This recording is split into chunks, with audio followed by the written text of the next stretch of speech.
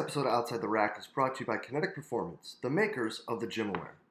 In today's world of strength and conditioning, data collections become the utmost of importance, and that's exactly where GymAware separates itself from the competition.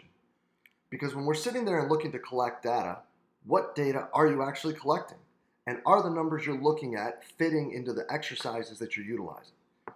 And even more so, are they going to answer the questions that you're looking for?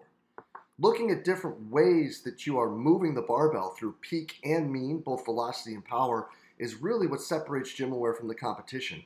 Being able to understand what your ballistic exercises are doing separate to what your strength exercises are doing really allows you to program at a much more specific level for your athletes.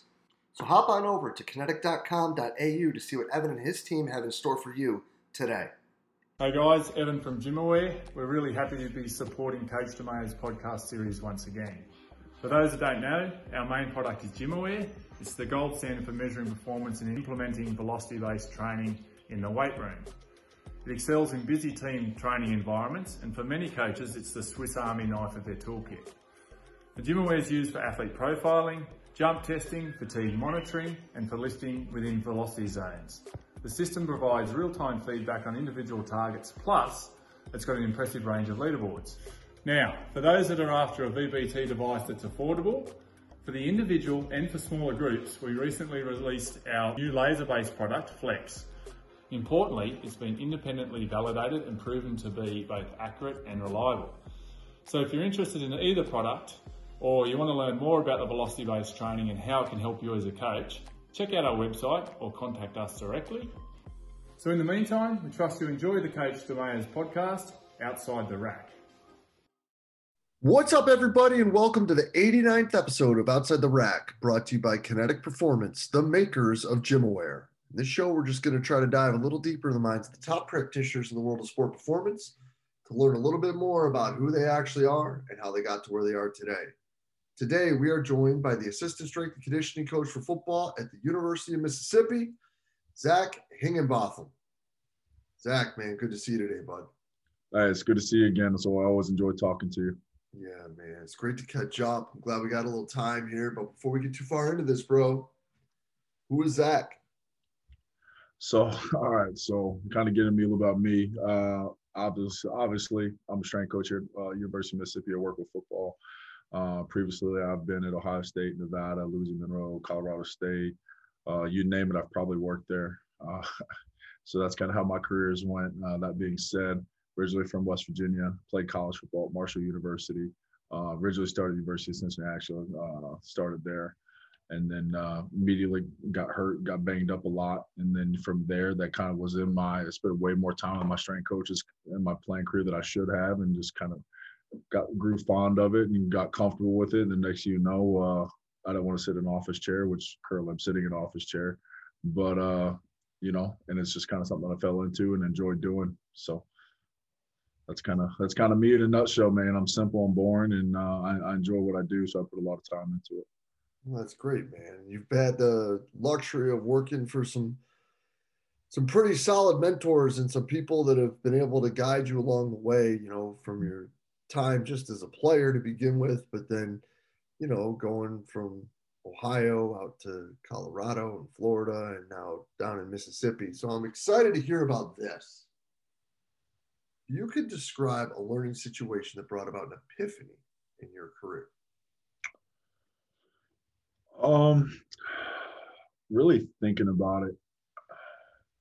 Actually, I kind of came up with a conversation in the staff meeting the other day, and I really kind of sat down. I was thinking about this, and I don't know if it was like one specific situation, but I remember when I was at Ohio State, something I learned from Coach Mickey and Coach Meyer was, obviously, as we know as a profession, it's a servant leadership profession, all this other pieces. We're there for the kids, all these other pieces, but you hear a lot of people make excuses for X, Y, Z and why things are going wrong. But the biggest thing I learned there in terms of like a learning career and basically how I try to look at my job, is it's never the player's fault. even if it's indirectly their fault, it's never truly their fault in terms of what we're trying to do. It's always our fault. It's always our job to figure out, put the puzzle together and how to make the pieces click, whether it's training, leadership, all those other different pieces. It's always our fault, never their fault, that we have to figure out the answer to what's going on and how we approach every situation. That's how we have to look at it, whether it's controllables or uncontrollables. How can we modify the situation? How can we dictate what's going to happen? And then overall, and then kind of going into that one thing I took away from Coach Myers, like never give up on a kid or an athlete, because sometimes like people have a tendency to blame others and things like that, and I don't want to point fingers or anything like that. But when it comes to that, you never know what's going to happen, whether it's a learning curve in an exercise, a learning curve in a situation, or whether it's in my setting, in the collegiate setting, whether it's just a kid maturing and growing up, me being young myself. There's things where I'm not right. I'm wrong a lot of times, and I second guess a lot of things. But that being said, like just never giving up on the situation doesn't mean always screaming and yelling, hooting and hollering, and all that different thing. But just being persistent to putting the puzzle together. That's kind of like my biggest moment. No, I dig that because I think that it really is easy to point fingers and tell people, that everyone else is making the mistake. But at the end of the day, like if we're the ones that are supposed to be guiding and getting them to do the stuff we need them to do, then, well. Yeah, and that's kind of my take on it. And again, that's not like something I came with myself. That was just something I wouldn't even know if it was like truly epiphany. It might have been just like beat over my head with a rock and kind of bludgeoned to death with it. And the concept, it just kind of became who I am and who I try to think about. And again, I'm not always right or wrong, but that's how I usually try to approach every situation. Yeah, I mean, and I think that's the best thing you can do, because if Mm-hmm. you never know when things are going to click for people, whether it be the positive or the negative. Yeah, and it's yeah, and that's the biggest thing. You like even when you think about the collision sector, you think of these athletes and you're like, well, this kid's never going to play for us. This so and so is never going to help us. Jimmy or Johnny's never going to do X, Y, Z. The next thing you know, a year later, 2 years later, fifth year of their career, in a one moment where you need them the most because you never gave up on they fulfill what they're supposed to do. And it might be one time out of thousands of times in their career, but the one time when you need them to do it the most, they did it because you did that. And again, like I'll never forget this story. Like Coach Meyer always used to talk about, like Steve Miller in the national championship game against Oregon or Alabama. It was one of those games in that playoff run in 14 where the fifth-year senior never really played. Came in the last second of the game and made a game-clinching interception to the defensive end when he snuck out and dropped their coverage or whatever. And then like that example the most, and that was again like another piece of where for me, whether I don't know if it's epiphany or not, but it's when something that he was kind of talked to us about as a staff and the coaches and things like that. And I've heard it when I played with Doc Holliday too, is when I needed you your most, you gave me your very best. And that's how I try to approach every standard with myself, and how I try to hold the kids a standard. And every single day where I've taken it truly personal for myself is, if I don't hold myself up to that standard, and I'm never great or perfect at it, but it's the attempt to. And that's always the thought behind it. Yeah, man. I think that that's the best we can do, because the best we can do is try to hold ourselves to the same standard as them. Yeah, that's my biggest thing for like the profession and just myself as a whole, to never like truly be a hypocrite with the kids. If we ask athletes to do X, Y, Z, 1, 2, 3, whatever, so be it. Then if we're not doing X, Y, Z, 1, 2, 3 in our own lives, in our own professional careers, all those other things, how can we like really wake up and look at the athlete or the kid or whoever so be it and ask them to do similar things if we're not doing it ourselves? So, it's not easy, and things aren't always supposed to be easy. So that's just kind of how I've always looked at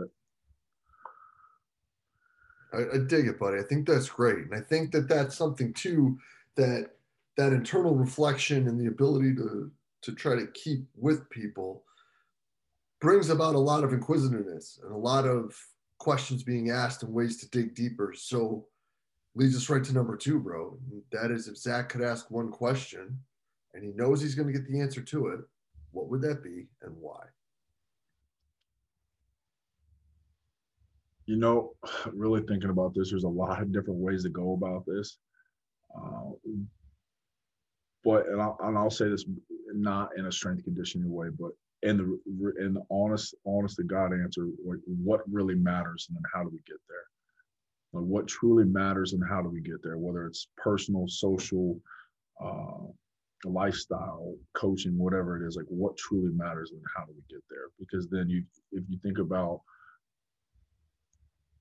whether it's a good thing or a bad thing, for me, the way I'm just currently thinking about it, if you were able to spend less time like truly searching and thinking about it, and you could spend more time like actually getting the results you want. But then maybe the time you spend trying to figure out is what actually matters. But if you get the answer to me, you can figure that out, and then you actually know how to go about it. So that's kind of where I'm at with it. No, but I would almost counter that with saying, isn't trying to find that out what might be the best part? Yeah, and that's the other thing. That's the other thing. That might be the answer. And that's the question for me that at least in my mind, is I would want to ask. Is that again, because everybody talks about these different things and self-reflection and self-improvement education. But if that's the path you're supposed to go to get those, then everybody should continue to follow that path. And if not, maybe there's a better way to do it. And that's the question we're all trying to ask. Dig it. I dig it, man. I think that's pretty cool because I think that is at the end of the day, if you know what we're trying to get to, you can get there. Absolutely. It's a lot easier to get there if you already have the roadmap installed. But sometimes, like again, not to get too cliche or corny, but if you kind of try to figure it out along the way, you might figure something else out you didn't know you needed to know in that until you get to that moment. So no doubt. I dig it, brother. I'm with you 100% there. But listen, man, you do a lot, coaching, doing a lot of the science type stuff. You do a lot of stuff with return to play, and that's with a high level college football team, which takes up 26 hours a day. But when there's a chance and Zach can breathe and come back to neutral, what's your escape? My escape is home. Seeing my family. It doesn't happen very often, but for me, I'm very close to my dad, and for me, when I get to go home and spend time outside, spend time in the woods, go back home, do all those different things, go back to West Virginia, that's a big escape for me. And then obviously because of that, hunting, fishing, all that good sort of stuff, I'm a peckerhead at heart. So for me to be able to get away where it's quiet and I could spend time away where it's not sound like a South Beach club and there's not music and everything going on, it's just quiet. For me, that's where it can kind of reflect and do those different things. That's kind of my escape. I'm not very complex or needy in that area, so pretty simple, and I like to keep it that way. I dig it, man. There's just something about home. Yeah, absolutely. Ain't nothing close to it. No doubt, brother. No doubt. Well, listen, man, truly appreciate your time, brother. This is great. Glad to see you doing well. Glad to see you again today, man. And we'll be in touch soon.